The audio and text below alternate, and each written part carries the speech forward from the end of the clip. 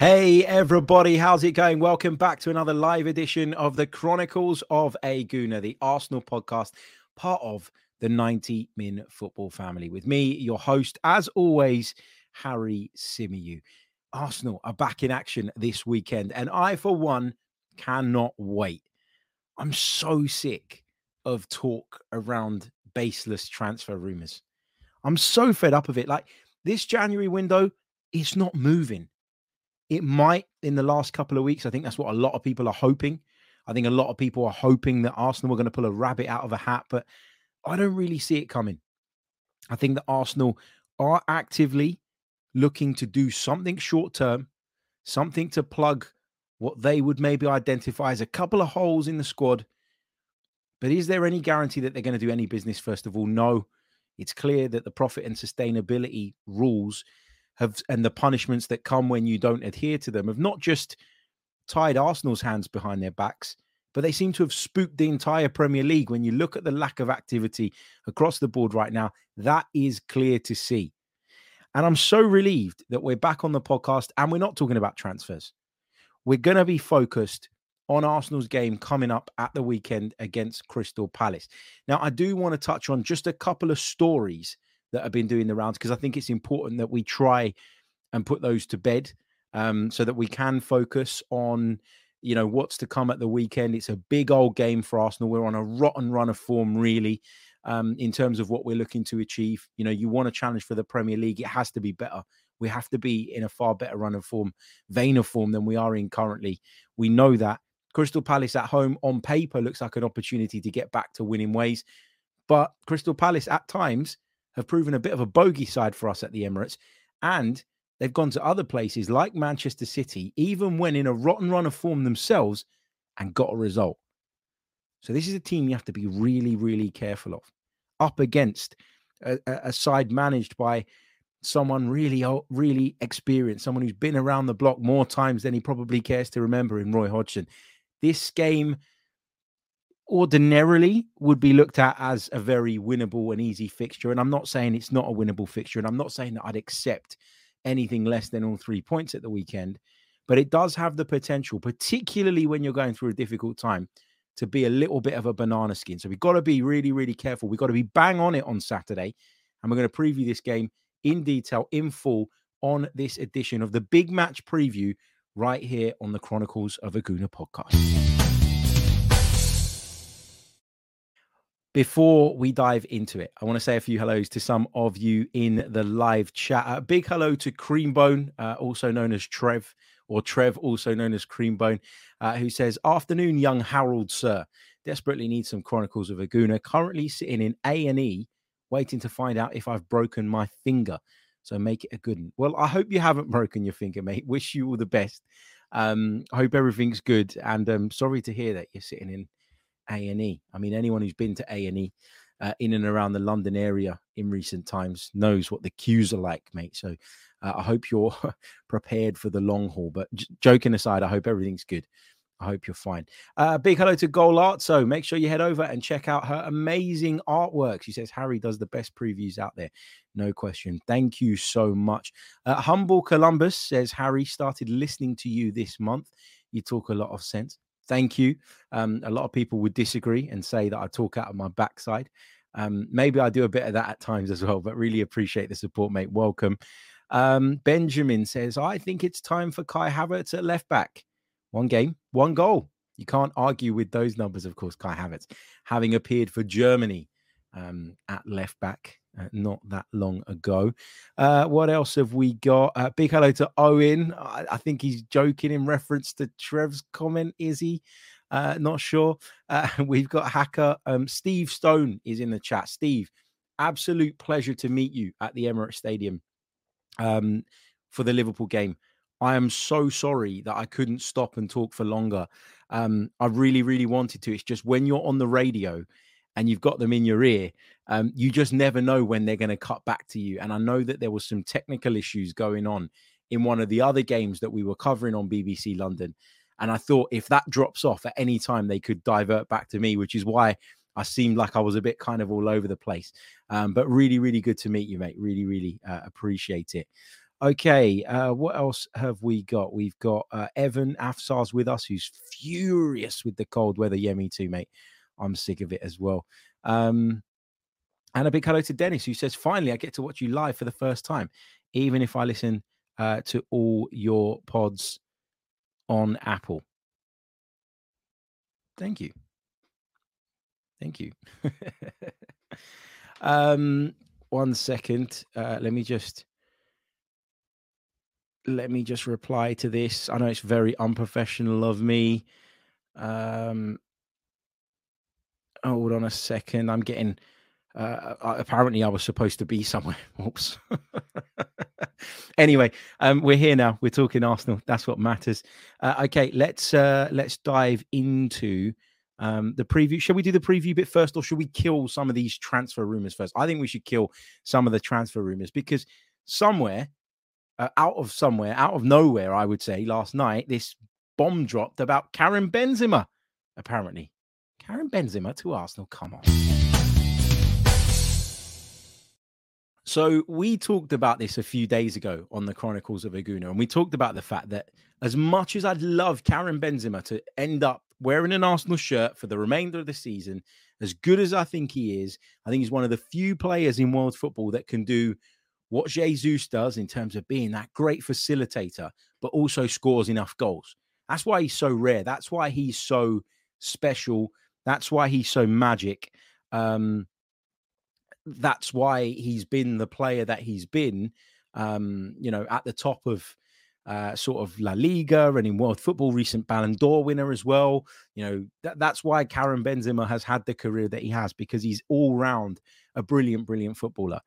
But this idea that Arsenal are considering a loan move for Karim Benzema, to me, it just doesn't make sense. And that's the first thing I do when I hear a transfer story or a transfer report.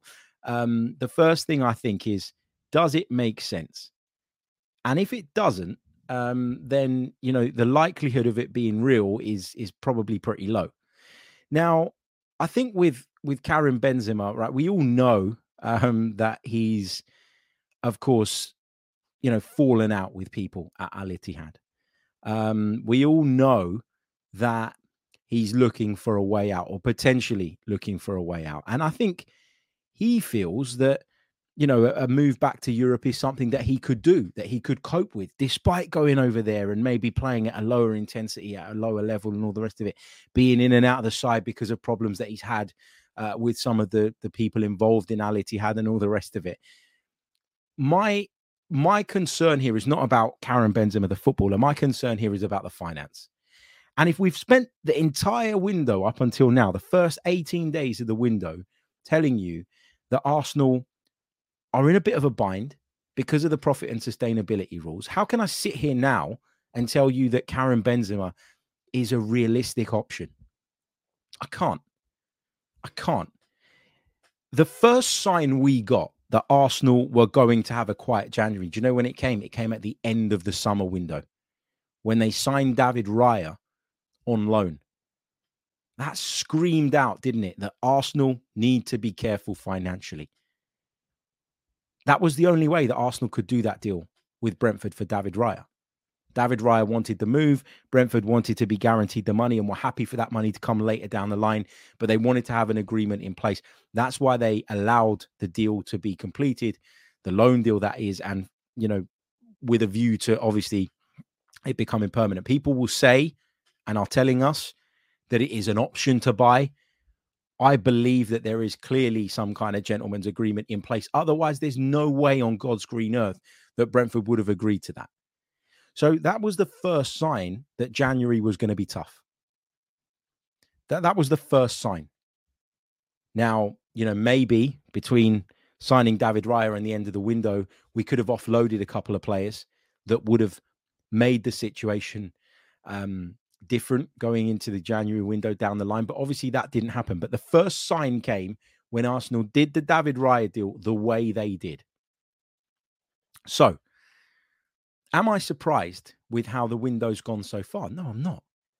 And will I be surprised if Arsenal end up signing absolutely no one between now and the end of January? No, I won't be. Because that's what I think is probably going to happen.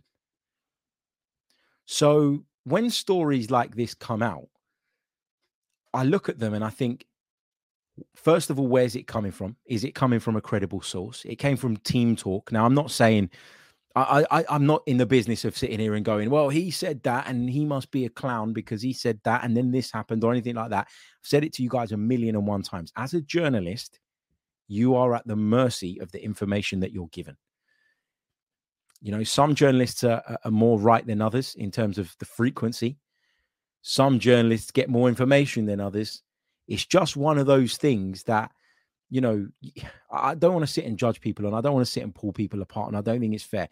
But when I look at that report, it's Arsenal are considering a loan for Karim Benzema. Arsenal like Karim Benzema. Well, everybody likes Karim Benzema. You're not really telling me much. And you're not really giving me anything to suggest that this is something that is a real possibility. So then I think about that. I think about the wording, how vague it is and all the rest of it. And then I think about Arsenal's situation as a football club and I go, this probably isn't true. This probably isn't happening. Even if it is true that Arsenal like Karim Benzema and would maybe, if the opportunity came along, explore how they could potentially do that deal, it's just not going to happen. And we were speaking over on the 90 Min show earlier today with Dharmesh Seth from Sky Sports. And we were talking quite a bit about why this transfer window has been the way it has been. And it's not just an Arsenal thing. It is an issue right across the board. I think it's only been £26 million spent in the Premier League or something like that. It's a really, really low figure. And when you think that last January, we were talking about, I think around 400 million or something, maybe even more than that. A lot of that was spent by Chelsea, of course. But it's crazy that there's been such a big difference. Now, when it comes to the profit and sustainability rules, I know I said we're going to talk only about the match. We'll get onto the match in a minute. But when it comes to the profit and sustainability rules, you've got to remember that this factors in the last 3 years. And a lot of these clubs were badly hit by COVID during that period, during that accounting period. So there is still the knock-on effects of that lingering. That is still an issue that clubs are having to come to terms with. And because of how recently that was, even though it feels like 1,000,000 years ago, it isn't. And because of how recently that all happened and that all went down, and you know, unfortunately, lots and lots of people lost their lives, it was really, really sad.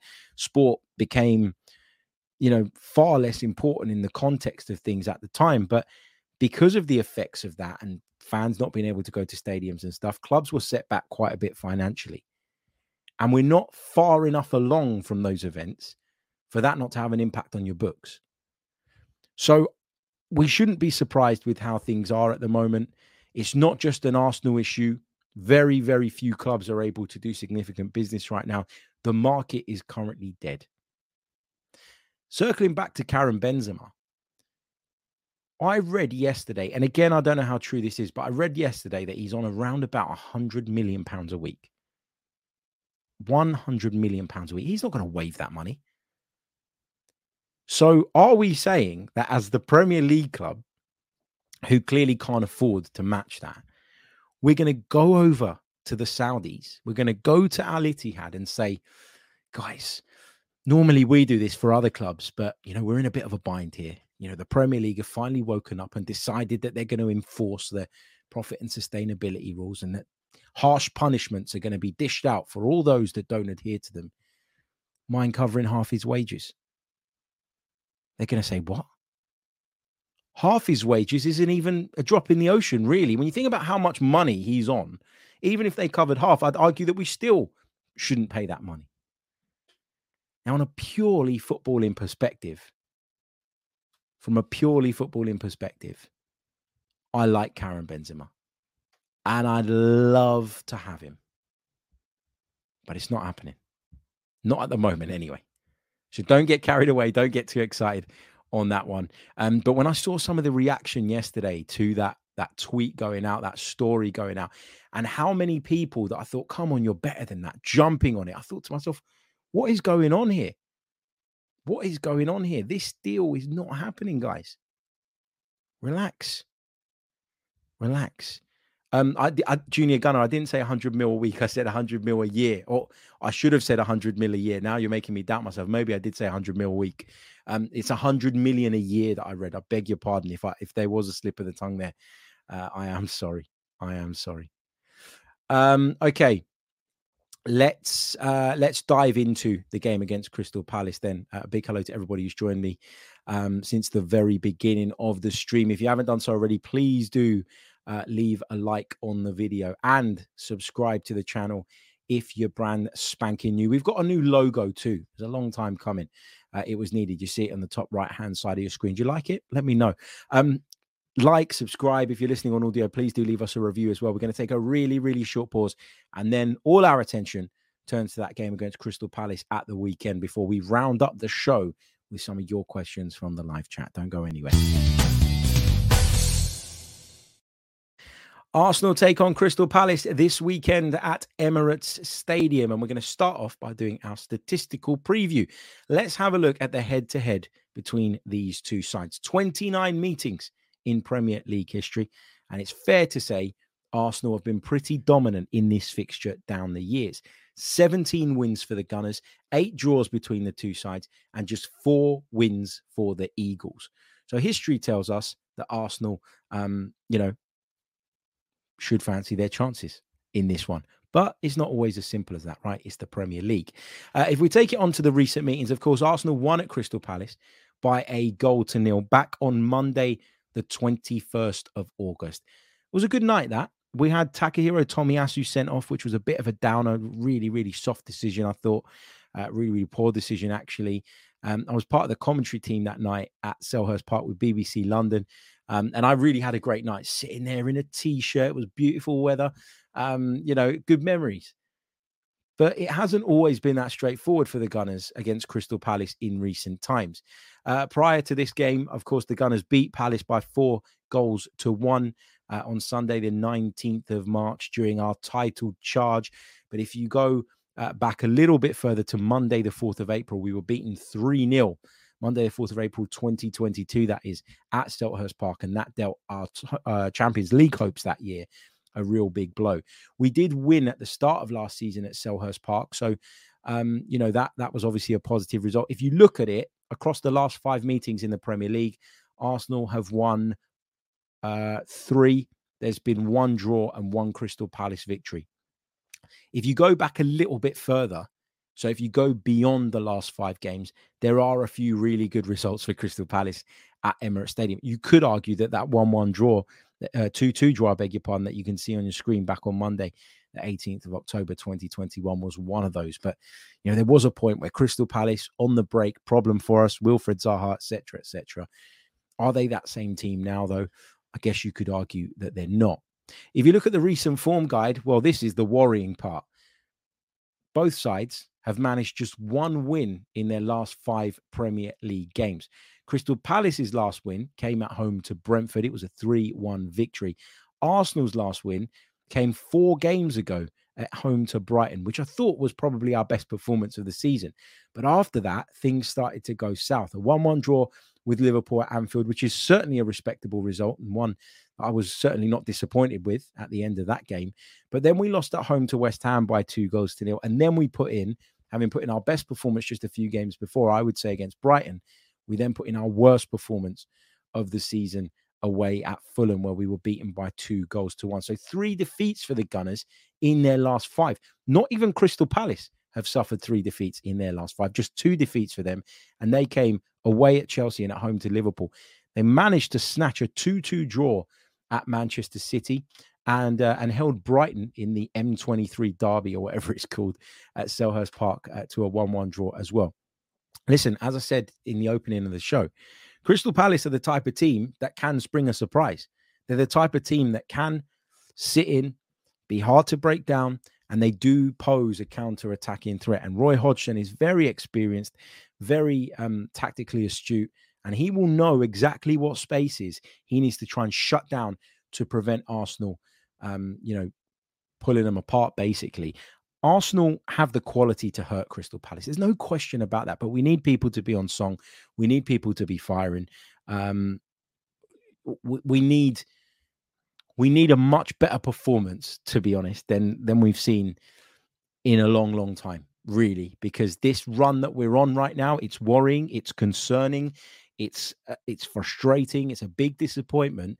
And I get that, I've been one of the people saying, guys, let's just try and chill out and calm down a little bit. But I also understand that when you then have a break like we've had, your imagination starts to run wild. You start to overthink things. I've certainly been doing that over the last 2 weeks. And that's why I'm so glad and so pleased now that we're going to see Arsenal back in action and we can let the football do the talking.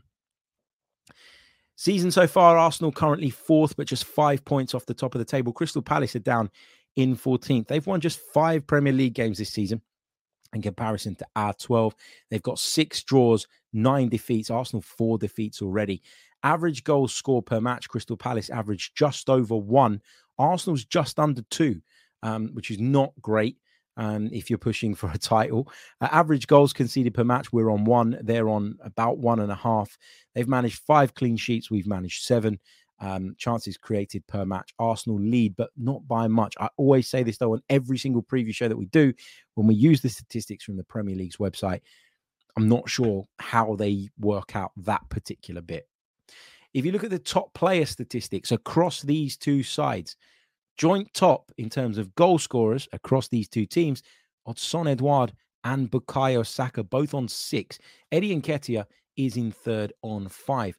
Assists, it's led by Bukayo Saka on 6. Jordan Ayew has got 5 in 2nd place. And Jean-Philippe Mateta, who I think will probably come back into the side and start up front tomorrow, has 3. When it comes to tackles, Declan Rice is up there. Bukayo Saka's even up there in 3rd, but leading the way is Tyrick Mitchell of Crystal Palace. He's managed 46 tackles in the Premier League so far this season.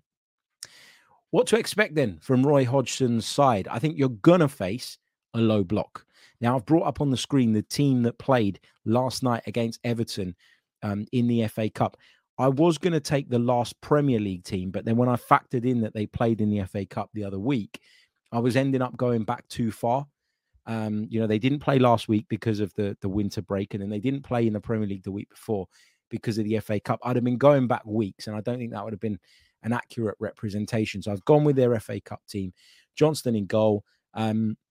Back 4 of Klein, Anderson, Gurhey, and Mitchell. They went with Richards and Lerma in the defensive midfield positions. Eberechi, Eze, Hughes, and Schlupp were playing in support of Edouard. So I think Mateta will probably come back in the side if I had to predict what we're going to be facing. Eze was taken off early in the game against Everton last night, despite them being a goal down. And that upset a lot of Crystal Palace supporters. It really, really did. The reaction to that was quite strong from what I was seeing. I understand it, but Roy Hodgson is a pragmatist. Was he taking Eberechi Eze off because he needs him? I didn't see Michael Elise in the squad yesterday as well. I don't know if he's injured. I hope he's injured, not because I don't like Michael Elise, but because I'd rather Arsenal didn't have to face him. But if Elise is unavailable, which I'm not sure about yet because we haven't had any press conferences at the time of recording, then Eze's importance increases further.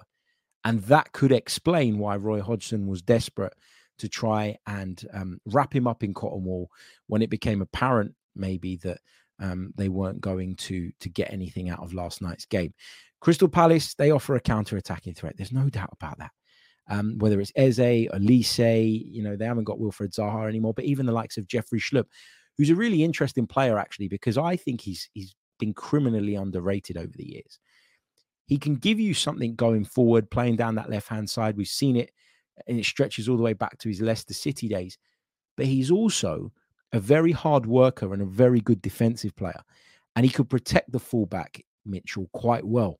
So I think that's a really, really interesting selection choice that Roy Hodgson maybe has to make. Look, I've put on the screen, patience may be required, because when you face a team that are going to come and set up the way that Crystal Palace do, it might take some time for you to figure out where the spaces are, where the holes are, and how you can hurt them.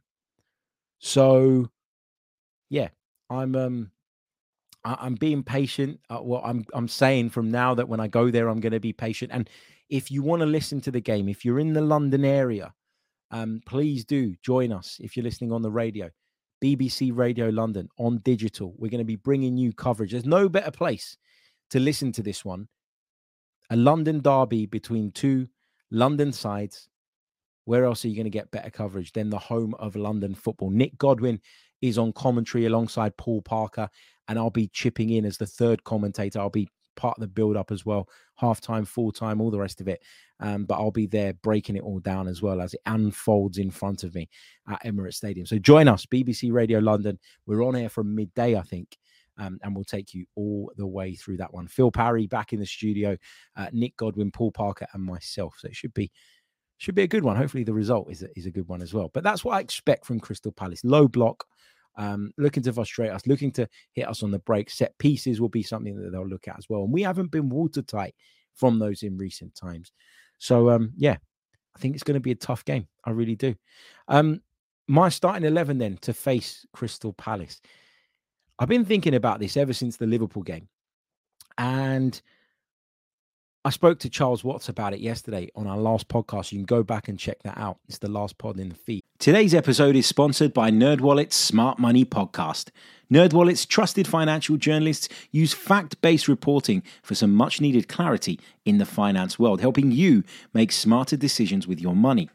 The nerds have helped me get smarter about things like planning for my tax bills so I don't dread April every year, producing a balanced budget, not just for football, and saving on travel because spending less on airfares means more money for an extra night and maybe a fancy dinner too. Listen to NerdWallet's Smart Money Podcast on your favorite podcast app. Future you will thank you. And we talked a lot about the midfield. We'll come on to the midfield in a second, but I think that Mikel Arteta has got an interesting decision to make. I really, really do.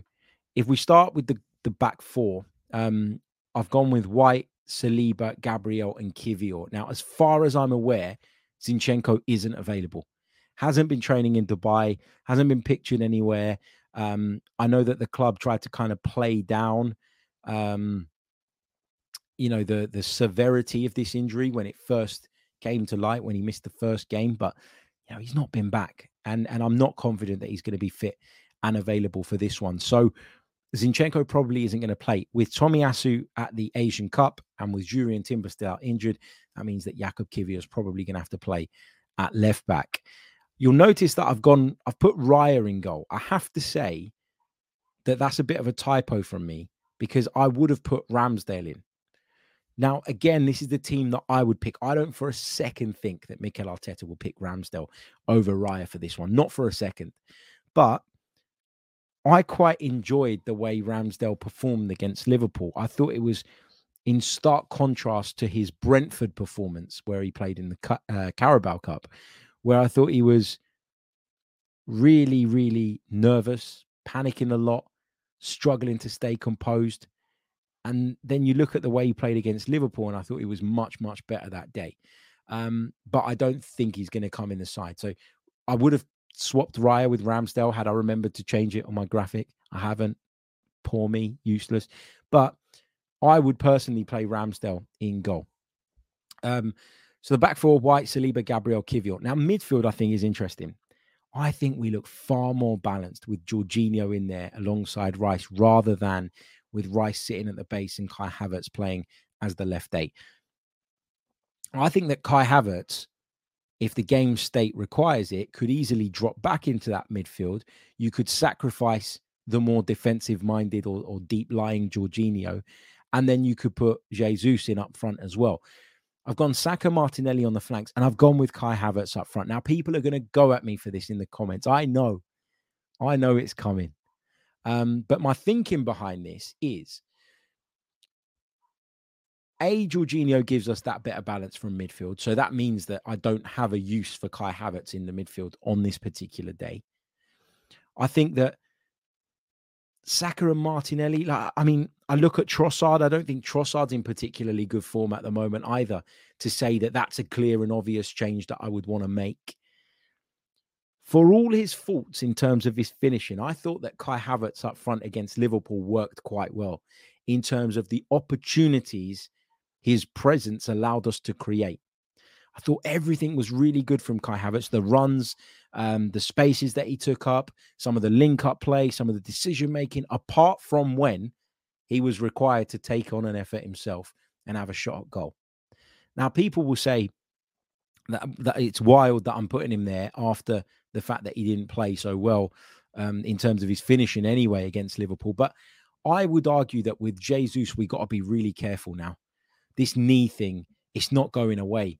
You know, knee injury after knee injury after knee injury. It's the same knee as well. So it's a big, big concern for me. I wouldn't rush him back because I don't think we're desperate to have him back in that centre forward position, because I thought Kai Havertz proved, and has proven previously actually when he's played up front for Arsenal, that he can bring you that link-up play. And I genuinely believe, as we discussed a little bit earlier on in the week, that Mikel Arteta's intention when he signed Kai Havertz was to have him as a different option up front. Now, you could argue that Arteta could have done this earlier, that Arteta could have used Jorginho more. And me and Charles Watt spoke about that yesterday, because I certainly feel like Jorginho has been underused, given the issues that we've had in terms of balancing that midfield.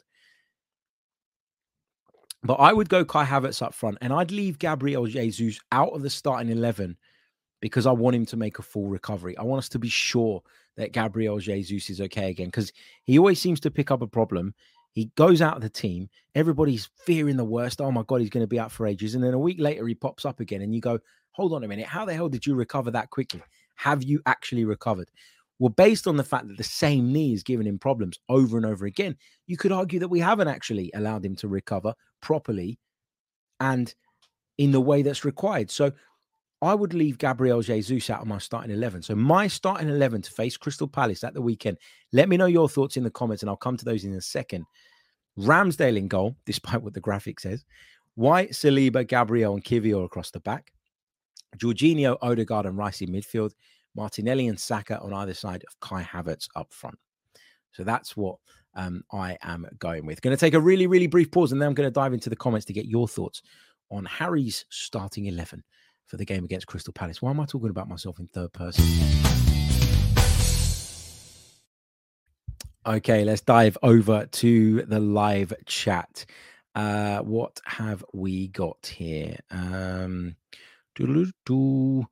Hacker says he obviously saw the graphic come up. Havertz up top. Who wants to say something first?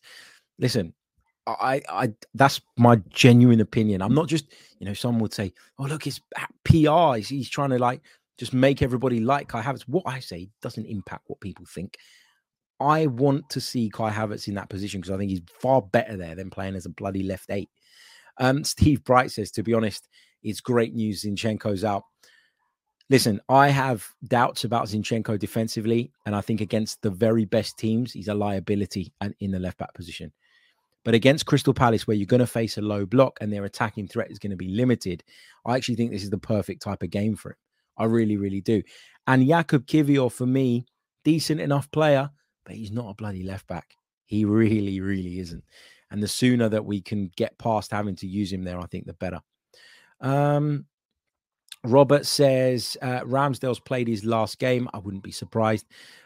He also says definitely would play Jorginho.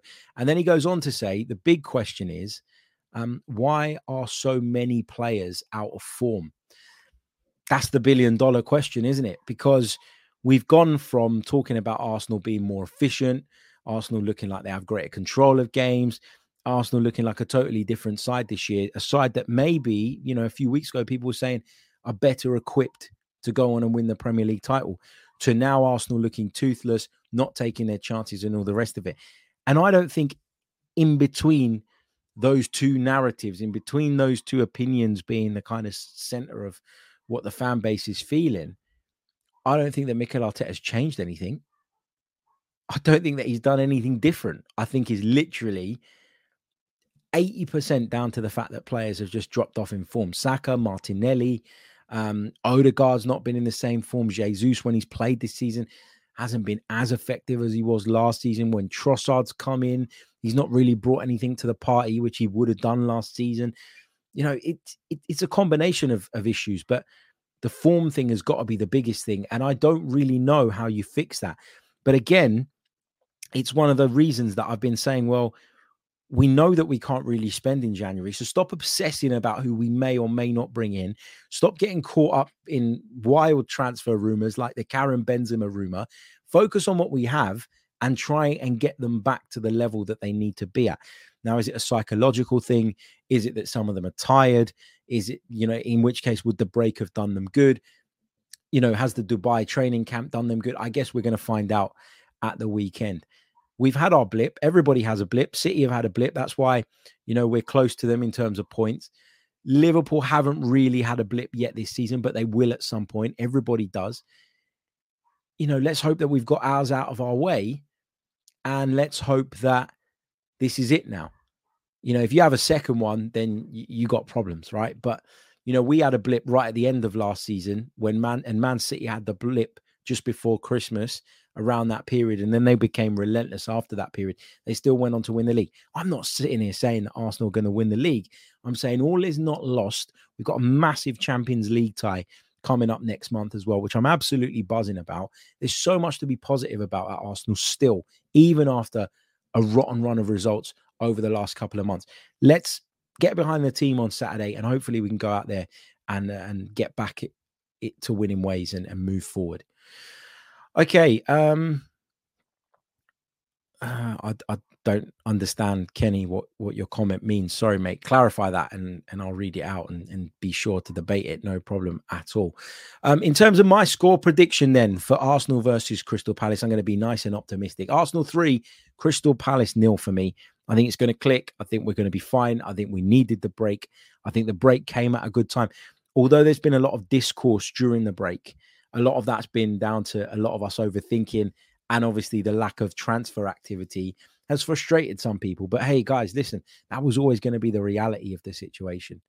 So my prediction is Arsenal 3, Crystal Palace 0. Get yours in the comments section as well. Going to take some of your questions and then we're going to wrap it up. You're listening to the Chronicles of a Gooner podcast. Do not go anywhere. Welcome back to the show. Last few minutes, let's do you guys' questions. What have we got? 90 MFC says we should never have loaned Tierney. This is one of those things that is really, really easy to say with hindsight. So you've got at the club, you've got Zinchenko, you've got Tomiyasu, and you've got Timber. That means that Kieran Tierney would have been, at least in Arteta's estimations. Now, I accept that you guys might see this differently. But in Arteta's estimations, in fact, I see this differently as well. But in Arteta's estimations, Kieran Tierney would have been the 4th choice left back at the club. 4th choice. Now, you got to do a bit of a balancing act as well as a football club. And this is the bit that I think people fail to understand. It's not as simple as saying we should have just kept Kieran Tierney, because Kieran Tierney wouldn't have played any football. And would Kieran Tierney have been content with that? Would Kieran Tierney have been happy with that? I think it's become apparent over the last year, 18 months, that Mikel Arteta doesn't really rate Kieran Tierney in terms of what he wants specifically from his left back. Kieran Tierney's contract at Arsenal expires in 2026, which means he still has some value to the football club. But he only has value if people are interested in him. And the only way he stays in the shop window, and the only way that anybody's going to come anywhere near him, is if they take a look, see him playing somewhere and think, yep, you know what, I'll have a bit of that. If Kieran Tierney disappears into the depths of the Arsenal squad and is playing as the 3rd or 4th choice left back at the football club, because clearly Mikel Arteta wants something different, what good is that? Come the summer, he's a player that we can sell. He'll have 2 years left on his contract, which means that we can get a decent price for him. I'm not saying it's going to be mega money. Even if it's 15, 20 million pounds, it's 15, 20 million pounds that goes a long way in terms of our profit and sustainability stuff. So I like, it's easy to say with hindsight, we should have kept Kieran Tierney, but if he wasn't going to play, then you have to do what makes business sense sometimes as well, which is loan him out to try and retain his value, or potentially even drive it up, because it would have taken a dip last season when he was 2nd choice. and at times third choice as well, because Tomiyasu got the nod ahead of him in certain games as well. Now, I'm not even saying, by the way, that I don't rate Kieran Tierney, or that I don't think he could have done a job for us, or that he deserves to be the fourth choice left back. That's not what I'm saying at all. I think it's up for debate. I think the problem that Kieran Tierney's got is that Mikel Arteta wants something very specific from his left back. And unfortunately, that doesn't fall within Kieran Tierney's strengths. So, yeah, those are my thoughts on that. Mario Romano says, hi, Harry, do you think it could be that the players aren't happy about the Ramsdale situation? We haven't really played well since that. Obviously, we've missed Partey and Timber. I just feel it's different. I mean, I think that would have come as a surprise to a lot of the players when it first happened, when Aaron Ramsdale was essentially ousted from the number one position. I think initially a lot of his teammates and, friends and the staff around the place would have been a bit surprised. No doubt about that. But do I think it's still a problem now? No, because that would be to say that would suggest that the rest of the squad haven't given David Raya a fair crack and not respectful of his qualities and not, welcoming to him and not happy with him. And I think that one of the problems David Raya had at the beginning, I think he's settled down a bit now, but at the beginning, one of the problems he had was all the fans were clamoring for Ramsdale all the time. How does that make him feel? I think he probably felt a little bit uncomfortable given the circumstances. I think now he probably looks at it a bit differently. I think the noise is reduced around the Ramsdale Raya thing. It's always going to be there because Ramsdale's a really good goalkeeper, and it should be there because you want competition. That was the whole point of making the other signing. But I think the Partey and Timber thing has been a much bigger factor in why we are where we are than the goalkeeping situation. Okay, Kenny was trying to say the whole idea of gaslighting us with this Chelsea flop is disgusting. Who's gaslighting you, man? Like, literally, you're just looking to pick a fight. Like, honestly, you're just looking to pick an argument. Gaslighting you. I'm here to give you my opinion on what I'd like to see in terms of the starting 11. You disagree, mate? You disagree. Tell me what your starting 11 would be. It's not gaslighting anybody, and it's nothing to do with the fact that he used to play for Chelsea. It sounds like you've got PTSD when it comes to Chelsea because you keep bringing it up. I don't give a shit who he played for before. He plays for Arsenal Football Club now, and I want him to succeed.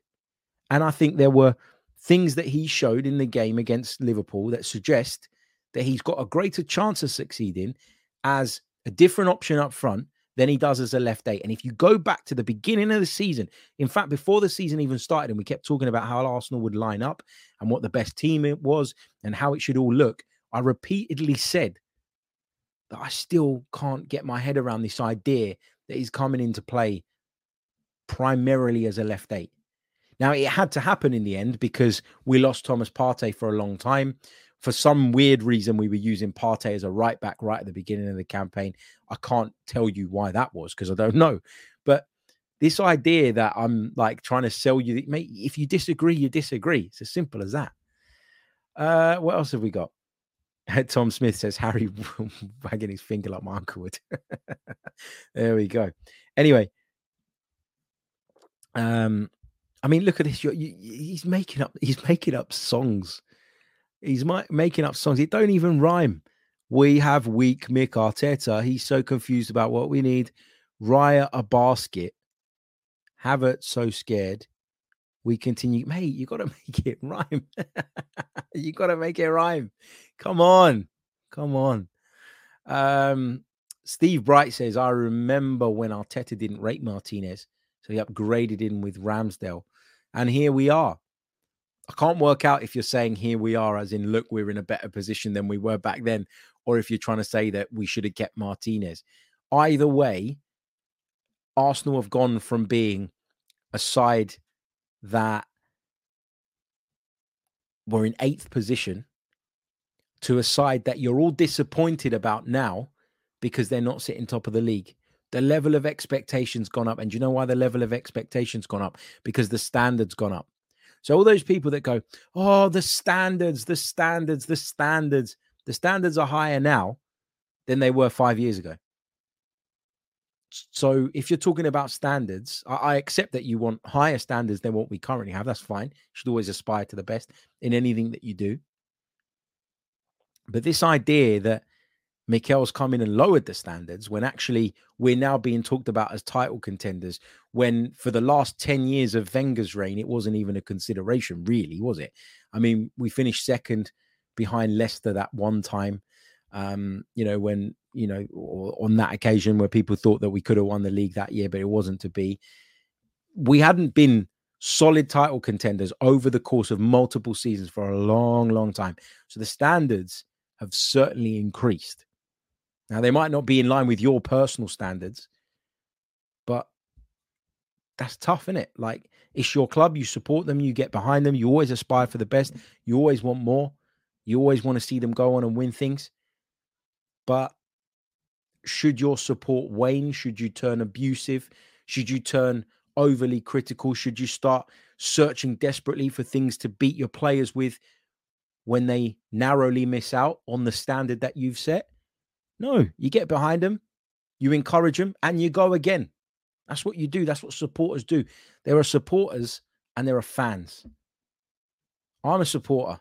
I support this football club. I love this football club. I've loved it since I was a little kid.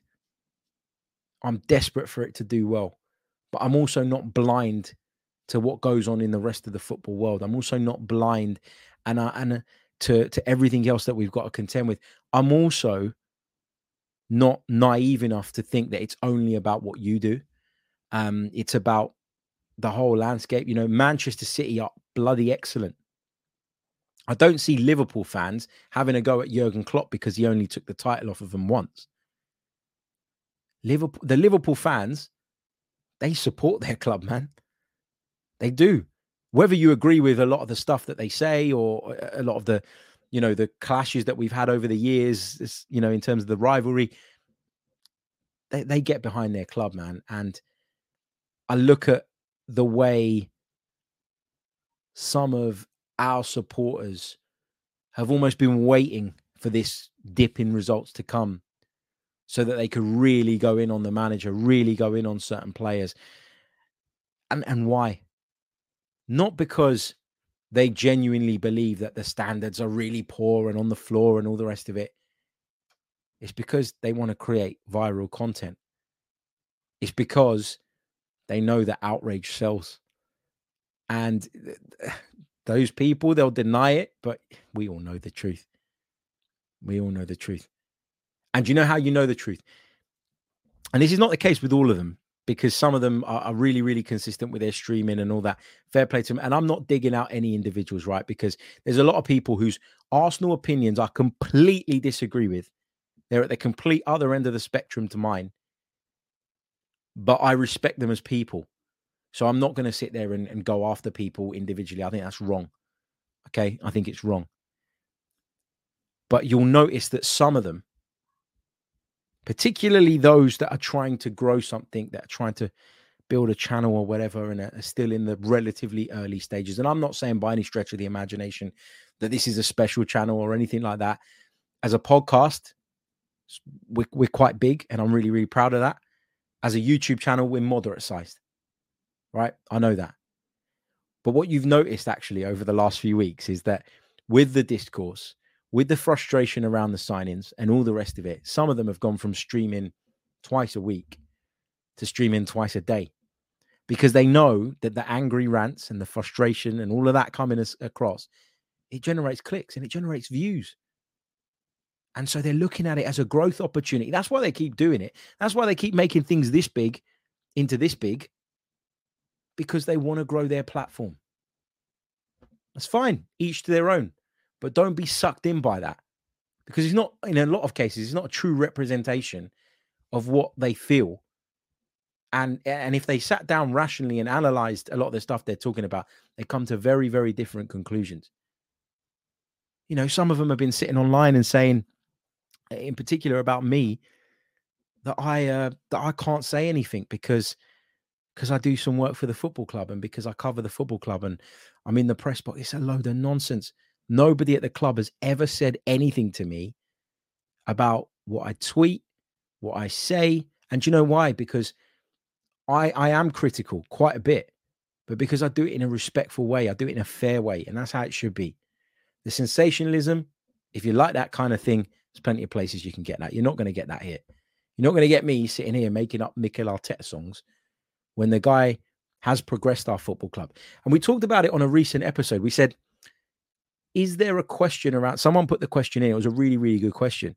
Is there a possibility that Arteta is the man before the man? And it could be. He could be the man before the man. But I'm not at that point yet where I'm willing to go, yeah, he's definitely the man before the man. So we need to move on from him. I think what he's done so far has seen him earn the right to continue to try and push us to the next level.